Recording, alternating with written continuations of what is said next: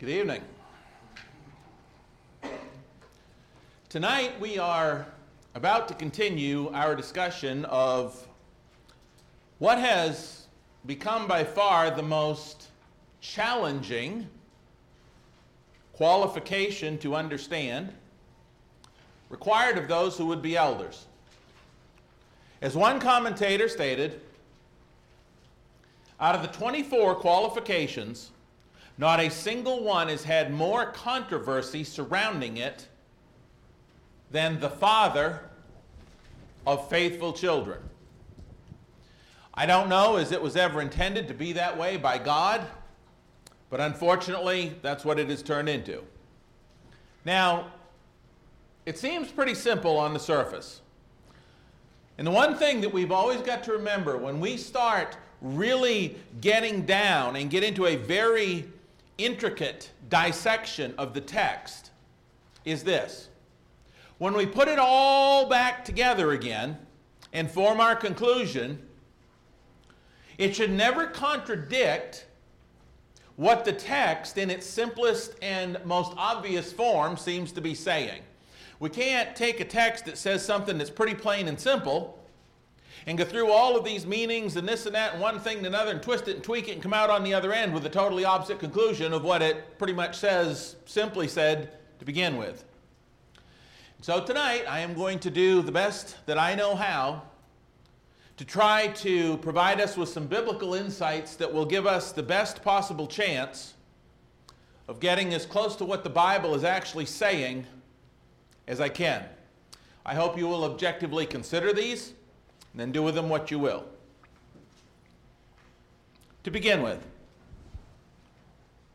there are some topics in the Bible that are addressed under a couple of different contexts. It's the same topic, but it's addressed in a little bit different couple of contexts. In other words, one context may be a little bit more specific to a certain situation, while the other time that topic is discussed, it has a broader context in mind. Let me give you an example.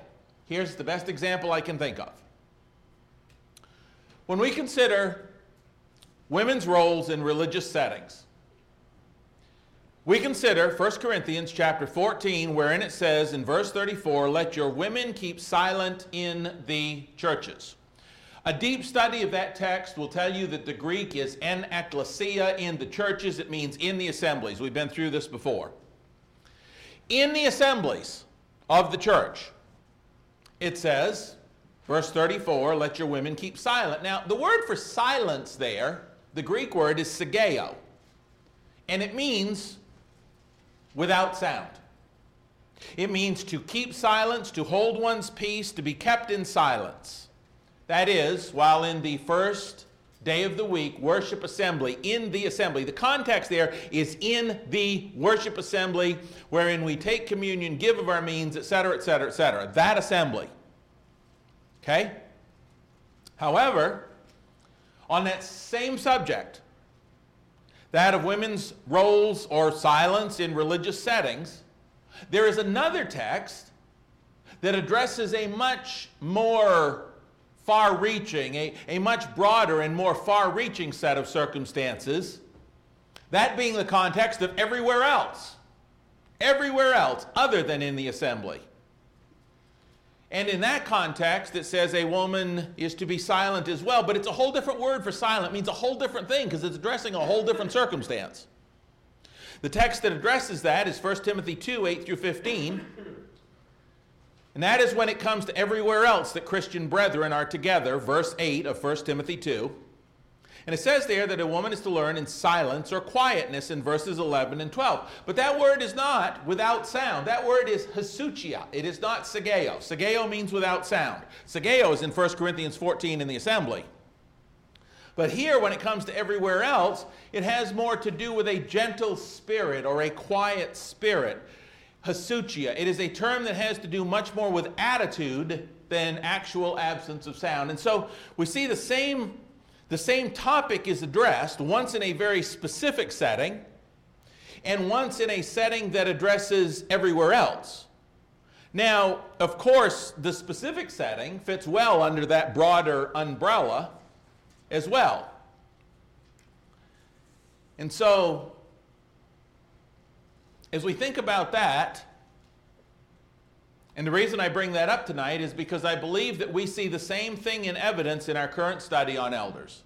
We have two different texts that deal with an elder's children, but they're talking about a little bit different setting or circumstance in each one.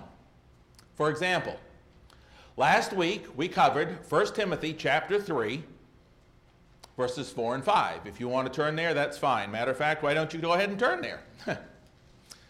1 Timothy chapter 3, verses 4 and 5. Covered it at length.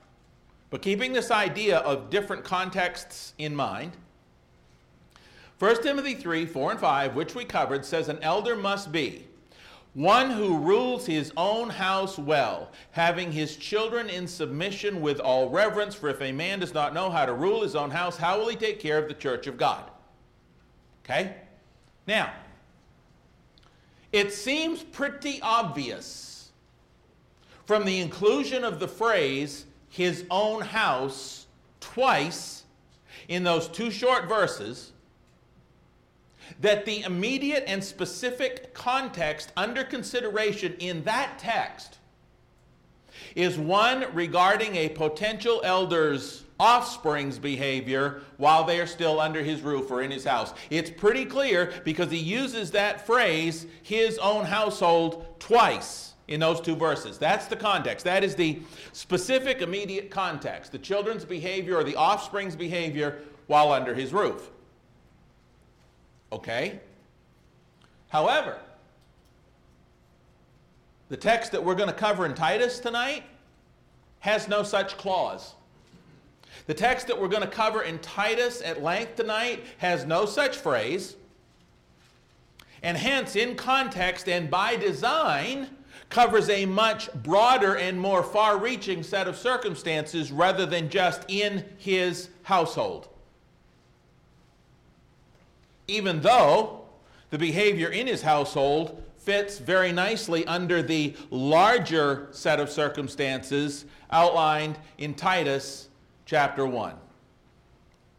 So let us look in our Bibles in Titus chapter 1, verses 5 and 6, our central text for the evening. For this reason I left you in Crete, that you should set in order the things that are lacking and appoint elders in every city, as I commanded you. If a man is blameless, the husband of one wife, having faithful children, not accused of dissipation or insubordination. That is the New King James translation reading. And that is our key phrase for study tonight and consideration this evening. Having faithful children. That seems pretty simple on the surface. As we get into it, you'll see that it might not be quite as simple as it looks. But we'll get there. I figured that if we took a look at a few other literal translations, wording, that it might help us also to get a better picture perhaps. The King James Version, which you see on the screen, says, if any be blameless, the husband of one wife, having faithful children, same as the New King James. The American Standard Version says, if a man is blameless, the husband of one wife, having children that believe. That is the phrase, the way they translate it. The New American Standard Version translates it, having children who believe. The English Standard Version translates it, his children are believers. And the Christian Standard Bible says an elder must be blameless, the husband of one wife, with faithful children. Now, the term that's translated faithful here is the term pistos. And as we talked about last week, the Strong's Concordance assigns a number to each Greek word. That's why it's G. It assigns a number to each Hebrew word as well. That's H. But you can look them up quickly. This is Greek 4103, pistos. It is the word in Titus 1:6, faithful. And what the word itself literally means is Objectively, it means trustworthy. Subjectively, it means trustful. It means believe, believing, or a believer. It means faithful, faithfully, sure, or true. It can mean any one of these things depending on the way it's used. Now, Strong's goes on to talk to us or to tell us about the outline of this word in its biblical usage. I'm going to show you some different places it's used because we've got to understand what it means to have faithful children as best we know how, because that's a must. Under Strong's outline of biblical uses, it says that this word is used, number one, of persons who show themselves faithful in the transaction of business, the execution of commands, or the discharge of official duties. Let's take a look at one of the places that pistos is used in that sense. Open with me in your Bibles to Matthew 25, would you please? I want you to get an overall feel for this word. Matthew 25, 21, and 23. Pistos is used here. It's the parable or the story of the talents. And in verse 21, don't need to go into the whole story here, it's a very familiar story. His Lord said to him, "Well done, good and faithful," that is pistos, servant. "You were faithful over a few things, I will make you a ruler over many things. Enter into the joy of your Lord." Verse 23, his Lord said to him, "Well done, good and pistos, faithful servant. You have been pistos, faithful over a few things." So, this word is used of people who show themselves faithful in the transaction of business, the execution of commands, or the discharge of official duties. But that's not the only way it's used. It is used of one who kept his faith, one who is worthy of trust. Turn with me in your Bibles, please, to Revelation 2 and verse 13.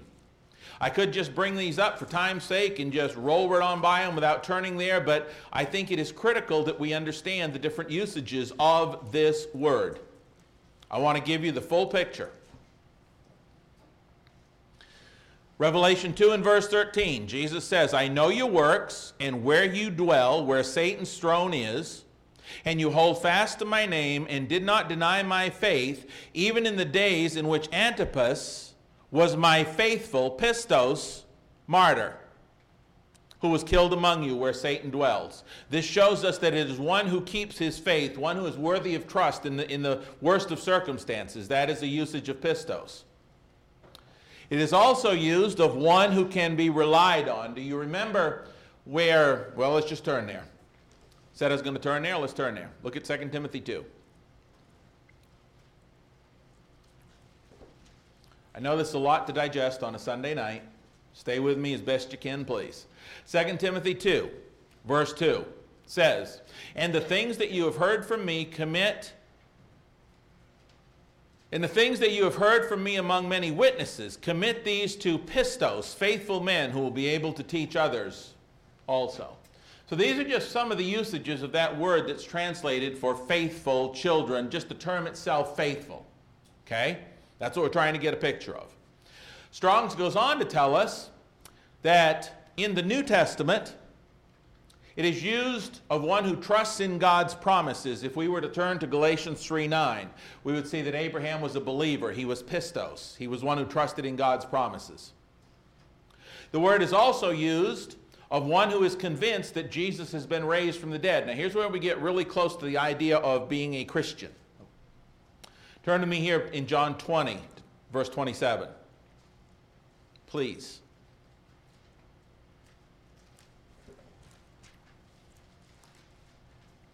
In John chapter 20, verse 27, we see this word again for faithful, used of one who is convinced that Jesus has been raised from the dead. John 20, verse 27, "Then he said to Thomas, reach your finger here and look at my hands.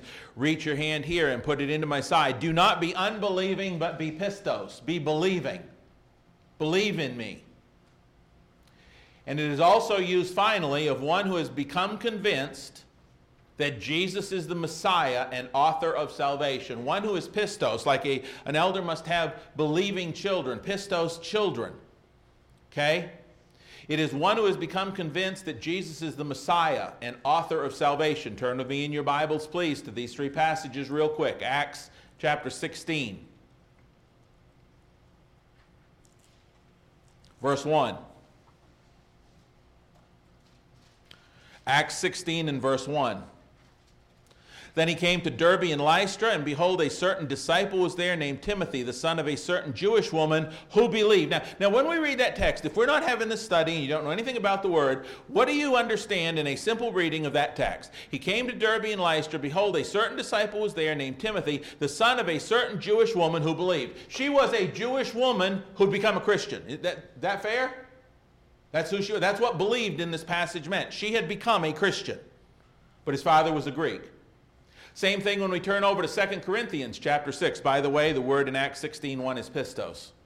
2 Corinthians, we turn over there. We look at chapter 6 in verse 15. What does it say? And what accord has Christ with Belial, or what part has a believer with an unbeliever? Now, when we read that text, what do we understand a believer to be? It's a Christian, right? Pretty simple. Guess what the word believer is? Pistos. A believer, pistos, is a Christian in this sense. And finally, 1 Timothy 5:16. 1 Timothy chapter 5 and verse 16. One more usage of this text. By the way, I believe the word pistos is used 66 times in the New Testament. So see, this may be a long list, but it isn't all. 1 Timothy 5:16, look what it says. And without any discussion of this text, what would you understand this to be saying? Verse 16. If any believing man or woman has widows, pistos, man or woman, when you read this, what do you think the believing man and woman is? They're a Christian, obviously. That's what it's talking about. If any pistos, man or woman, has widows, let them relieve them, and do not let the church be burdened, that it may relieve those who are really widows. Okay, and there's a number of others that we're going to get to here shortly. So it seems pretty clear then that the word means one who's a Christian. Doesn't always mean that, but the word means faithful. It's used of believers. But here's where much of the controversy comes in. Brothers Roper and Clower say this: a literal translation of children who believe would be believing children. Believing, pistos, is the active form of the noun belief. In the active sense, pistos means believing and trusting. Used in the active sense, the word generally refers to one who believes in Christ, one who is a Christian. But the confusion comes in that it's not always used in the active sense. They go on to say, pistos can also be used in the passive sense for one who is faithful or trustworthy. If notice the uncertainty here, if used in this sense in Titus 1:6, it could mean children who are faithful to the Lord, i.e. Christians, or faithful to their father's leadership. That's where the ambiguity comes in. The latter understanding, faithful to their father's leadership, would more naturally tie with the words that follow. It should be noted, however, that if a child is faithful to his father's leadership and is at the age of accountability, it is expected that he'll be a Christian. And this is kind of the key for this whole study. The question is Titus 1:6 really talking about faithful to the Father's leadership, or faithful as a Christian to the Heavenly Father? But here's the bottom line. No matter which way you look at it, it comes out to the same thing, and that's the saving grace in all of this. Because if a man meets all the qualifications for an elder, he's a good, solid Christian man, meets all the qualifications. If his children are going to be faithful to him, what are they going to do?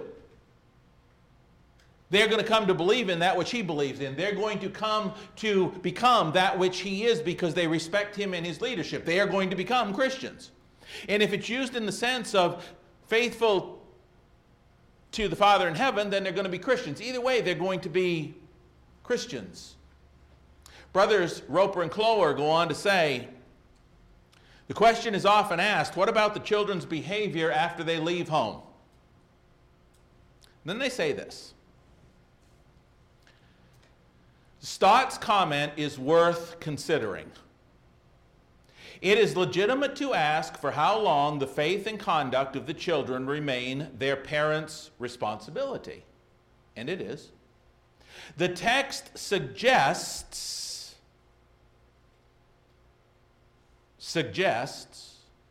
that Paul has childhood in mind.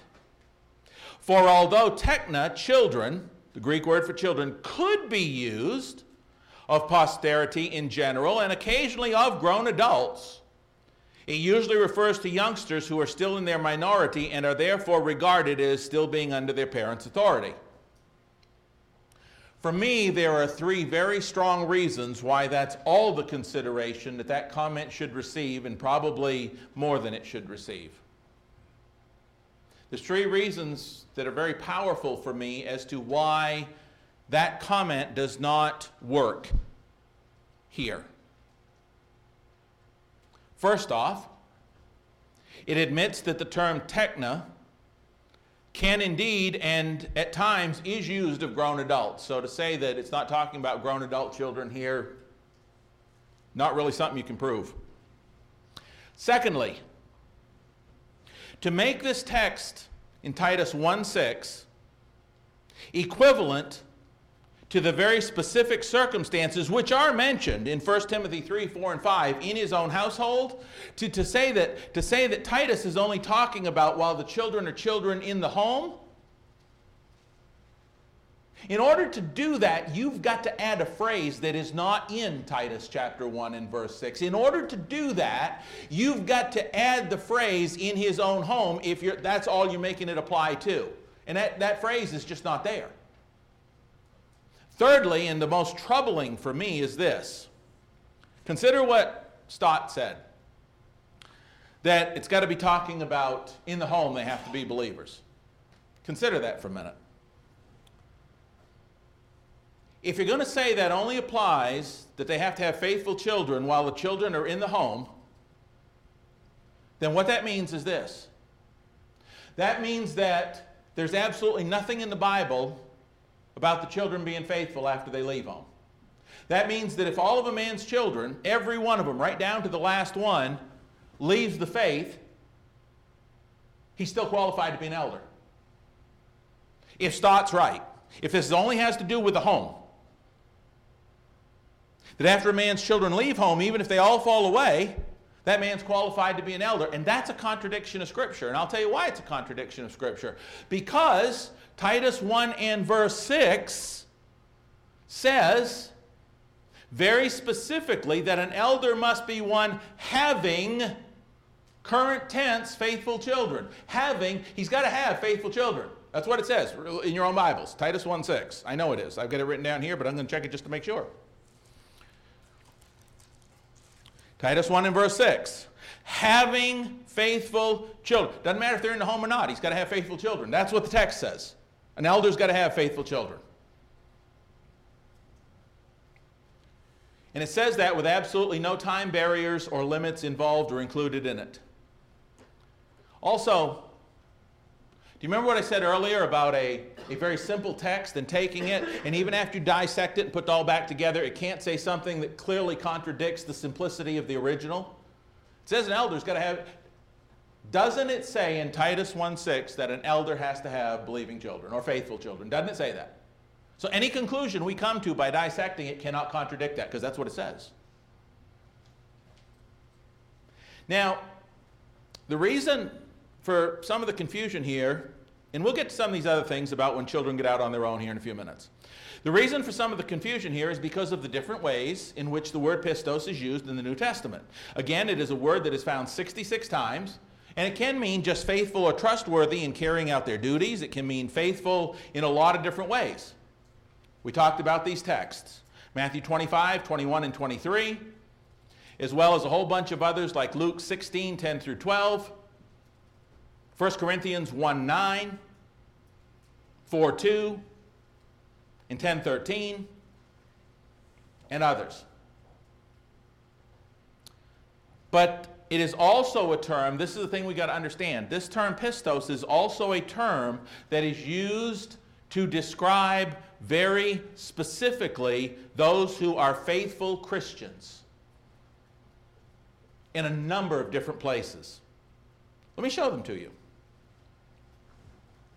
Again, this is the same type of graph you saw last week. The little blue numbers beside of each word is the Greek number of that word given to it by Strong's.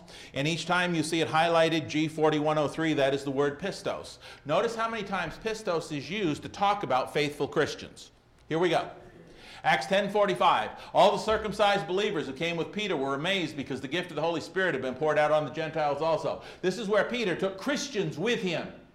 Former Jews who had converted to Christianity to Cornelius' house, and they were believers. When you read that, what do you know that they were? They were Christians. They were pistos. Acts 16 and verse 1. We read this one already. Paul came to Derbe and to Lystra, and a disciple was there named Timothy, the son of a Jewish woman, who was a believer. She was a Christian. She was a pistos. But his father was a Greek. We see over and over again this word pistos being used for faithful Christians. And when she and her household had been baptized, that is Lydia, she urged us, saying, if you have judged me to be faithful, if you've judged me to be a faithful Christian, faithful to God, then come into my house and stay. And she prevailed upon us. So as we read about pistos, or faithful children, it is the same idea. It has to be that they are faithful to God, or faithful to their father, who's faithful to God, so they'll wind up being faithful to God. 1 Corinthians chapter 4, verse 17. For this reason I have sent to you Timothy, who is my beloved and faithful child. Was Timothy a faithful Christian? Yep, that's the word, pistos. My beloved and faithful child in the Lord. 2 Corinthians 6:15, we've already read that. We know that the believer here is talking about a Christian. That's pistos. Ephesians 1:1, Paul says, an apostle of Christ Jesus by the will of God, to the saints who are at Ephesus who are faithful in Christ. He is talking about faithful Christians, those who are faithful in Christ, those who have been baptized into Christ for the forgiveness of their sins, and those who are still faithful to the Lord. The word is pistos, the same word that is used when it says that he must have believing children or faithful offspring. Ephesians 6:21, but you also may know about my circumstances, how I am doing. Tychicus, the beloved brother and faithful minister. Here's another one, faithful to God. He's faithful. Same as an elder must have faithful children. We could go on. To the saints and pistos brethren in Christ, talking about Christians, Colossians 1:2. Colossians 4:7, as to all my affairs, Tychicus, our beloved brother and faithful servant, he is faithful to God. Well, if he was faithful to God, he was a Christian. And finally, we see the same of Onesimus, all of these, the Greek word pistos. And finally, just so that you know that there's more than one of these, 1 Timothy 4:12, let no one look down on your youthfulness, but rather in speech, conduct, love, faith, and purity. Show yourself an example to who? To the Christians, to the pistos, those who are faithful to God. Same word. If any woman who is a believer, what is she? She's a Christian. She's faithful to God. She's a pistos. Has dependent widows, etc., etc. Same word. 1 Timothy 6:2, those who have believers as their masters. When you read that and it's not this study, what are they talking about? Christians. Those who have Christians as their masters. Pistos, Christians. What it's referring to. And finally, the things which you have heard from me in the presence of many witnesses, entrust these to what? Faithful men. Just any old faithful men or faithful Christians? Faithful Christians, obviously. Will be able to teach others also. And so you see this word pistos throughout, tied to faithful Christians, those who have obeyed the gospel in their faith, although it does have other meanings. Now, because of these examples that I've shown you tonight, because of the way Titus 1:6 is worded, I believe Brother Lonnie Ritchie has it right when he says, an elder must have children who are Christians. This is obvious since the words that believe undoubtedly refer to offspring who have obeyed the gospel, 1 Timothy 4:3 and 6:2. As I said, if they're faithful to their father, and he's a Christian man who's eldership material and he's got everything else right, they're faithful to him, they're going to follow in his footsteps and become a Christian. Or if they're faithful to God, they're going to be Christians either way. That brings us to another point that I believe shows the wisdom of God in this passage. in Titus chapter 1 and verse 6. Although the wording, having faithful children or children that believe, certainly seems to indicate that they have become Christians through their obedience to the gospel, the text doesn't actually include the words, children who have been baptized. And you know what I think that is? Some people say, well, clear it up a lot more if it said children who had been baptized. I think the fact that it doesn't use the word baptized is a definite exhibition of the wisdom of God as opposed to a detriment. And here's why. Fathers, mothers, what did you rather have? Children that had been baptized or children that were still faithful to the Lord? Pretty simple question, isn't it? Anybody can be baptized for any reason. And wouldn't it be a lot easier if somebody wanted to be an elder and it simply said having children who've been baptized to just get your kids baptized? God wasn't looking for just children who've been baptized. He was looking for fathers who've raised their children to be faithful to God. Now I realize in order to be faithful to God, you've got to be baptized, but not everybody who's baptized is faithful to God. I think God in his wisdom showed us how much wisdom he has when he said, must have faithful children instead of simply children that have been baptized. One passage, one commentator said, it is tragic that so much time is spent observing only whether or not children have been baptized instead of observing the Father's rule. They are not exactly the same thing. Men are too often appointed who have children who have been baptized, often the result of their mother's teaching, but these men have no ruling ability. And that's a wonderful point. As a result of lack of ruling ability, the very thing required in 1 Timothy 3 and 4 and Titus 1:6, insurrections commonly occur in local churches, Titus 1:9 through 11. Does that make sense to everybody? This is all about a man's ability to live the gospel, to lead his family, and have the respect of his wife and children as a Christian man. It's not just about whether or not your kids have gotten into a tank of water. And so it says faithful children or children who are believers. Then we get down to the discussion of another word that is often added to Titus 1:6 by men but was never put there by God. This is where it gets a little dicey. I'm going to try to go through it as slowly as I know how and still get the point across and not keep you all till midnight. There's a word that Titus 1:6 does not include that a lot of people want to stick in there. And that is the word all.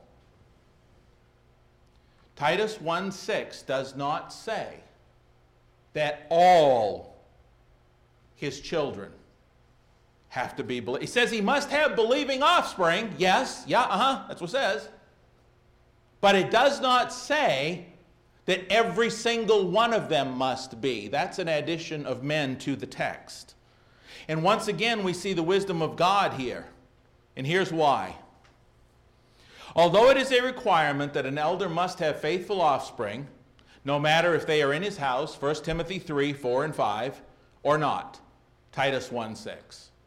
Although it is a requirement an elder must have faithful offspring, God also knows that not every child raised and reared in a faithful Christian home is always going to stay that way because they are their own moral free agent.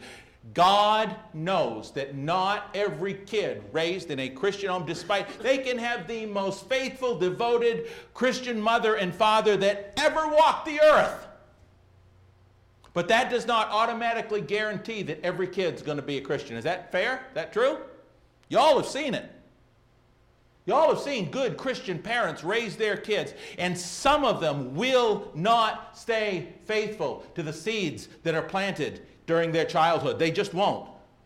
Children have a mind of their own when they get out on their own. Proverbs 3, 1 through 13, Proverbs 4, 1 through 13, Proverbs 10, 1, Luke 15, 11 and following, for example. As one resource so aptly put it, the law of Moses did not automatically assign failure to parents whose children did not turn out right. Deuteronomy 21, 18 and following. Ezekiel 18, 1 through 13 as well. Godly fathers must rule, but they cannot legislate Christianity. Each person elects whether or not to become a Christian. While this is the case, most children at home who are of accountable age will probably become Christians. But alas, many of these will fall away when they are removed from their father's influence. So, here's where the rubber meets the road. Here's where we come down to the discretion of the congregation. If God says an elder must have faithful, believing offspring, and he does, Titus 1:6, must have, no matter what age, must have. But he doesn't tell us they must all be, and he doesn't ever add the word all there. And if it's not just limited to while they're under his own roof, then just how many or what percentage of his children do have to be?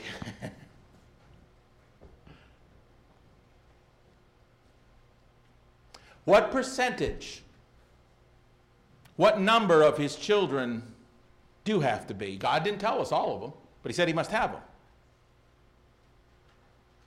them. The bottom line is, technically, in order to be qualified, he must have at least one faithful, believing offspring. How many of you remember this? Remember when I started, I said this little whiteboard was going to come in really handy? I think that was the first one when we were doing the COVID thing and nobody was here and we were live streaming. If you recall, my little friend here, and I've been saving him just for this purpose.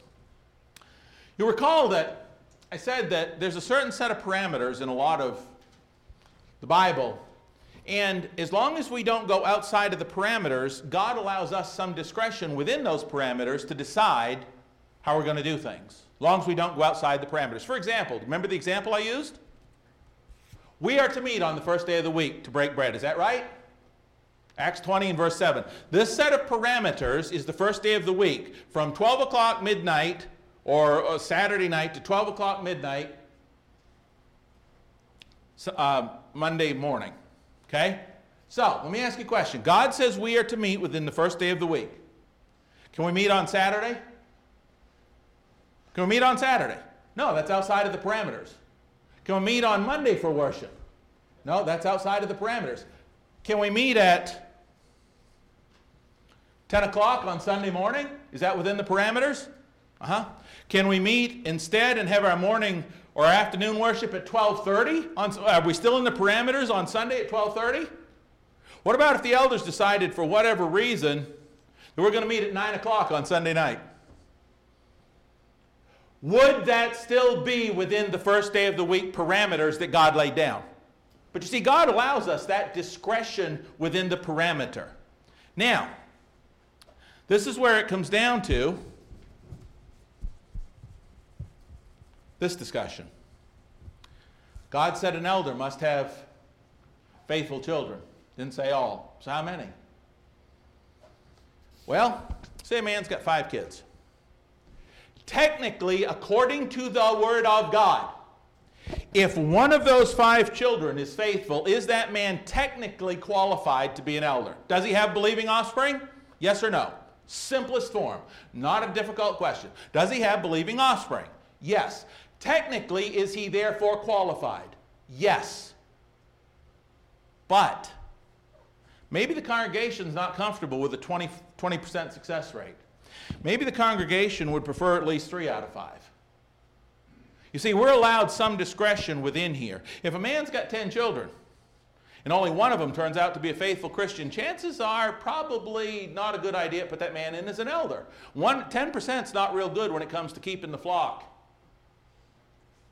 What if he meets all the other qualifications and he has 1, 2, 3, 4, 5, 6, 7 out of 10? Would you be more comfortable with 7 out of 10 than 1 out of 10?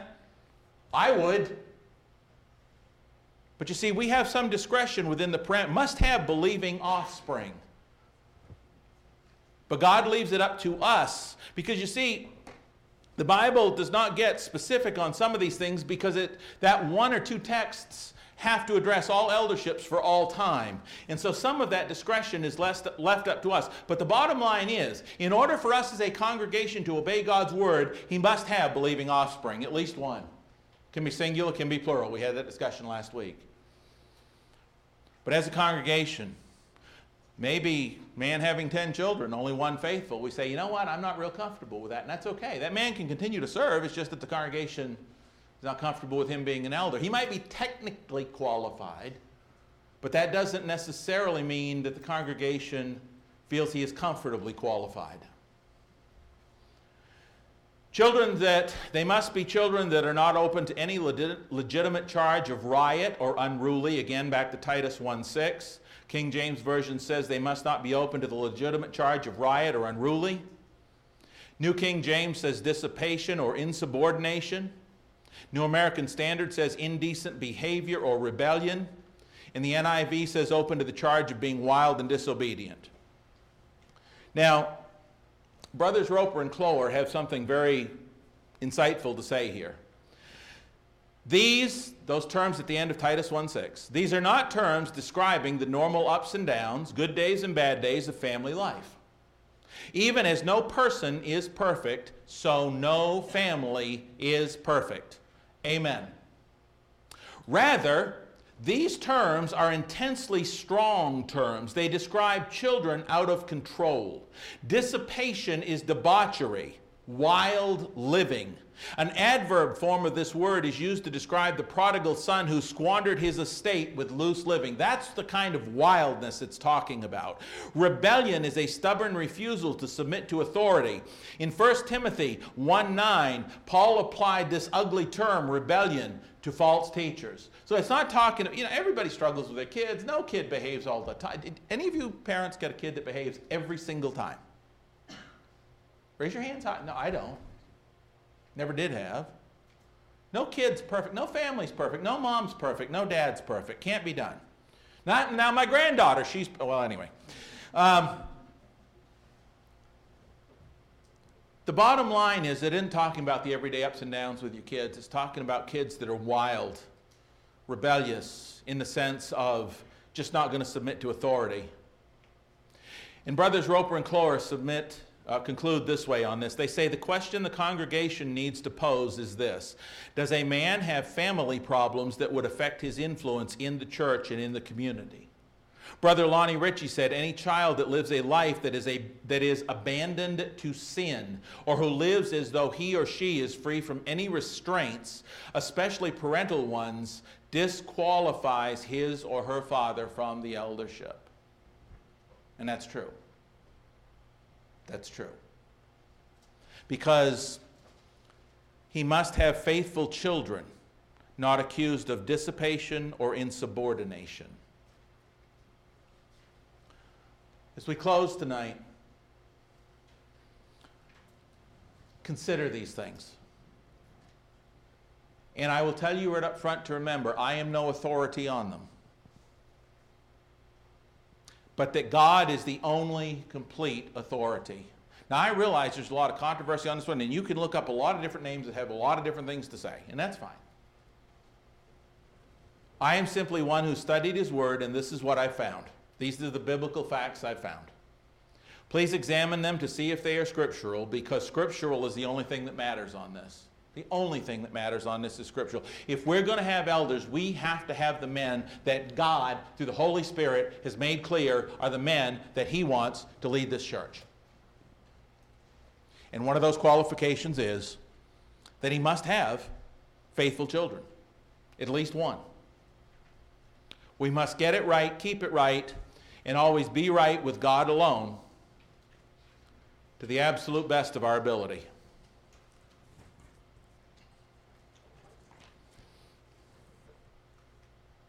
He must have faithful children, children, offspring, whatever the term. Speaking of getting it right with God, if you're here tonight and you're not a Christian, we'd love to see you baptized into Christ. If you're here tonight and you're a mom or dad or child who knows that you want to pick your behavior up, you want to become more of that cream of the crop that might one day be an elder or have an elder as your dad or you want to grow to become one. If you'd like the prayers of the church to mature in these things, we would love to help you any way that we can right now as we stand and as we sing.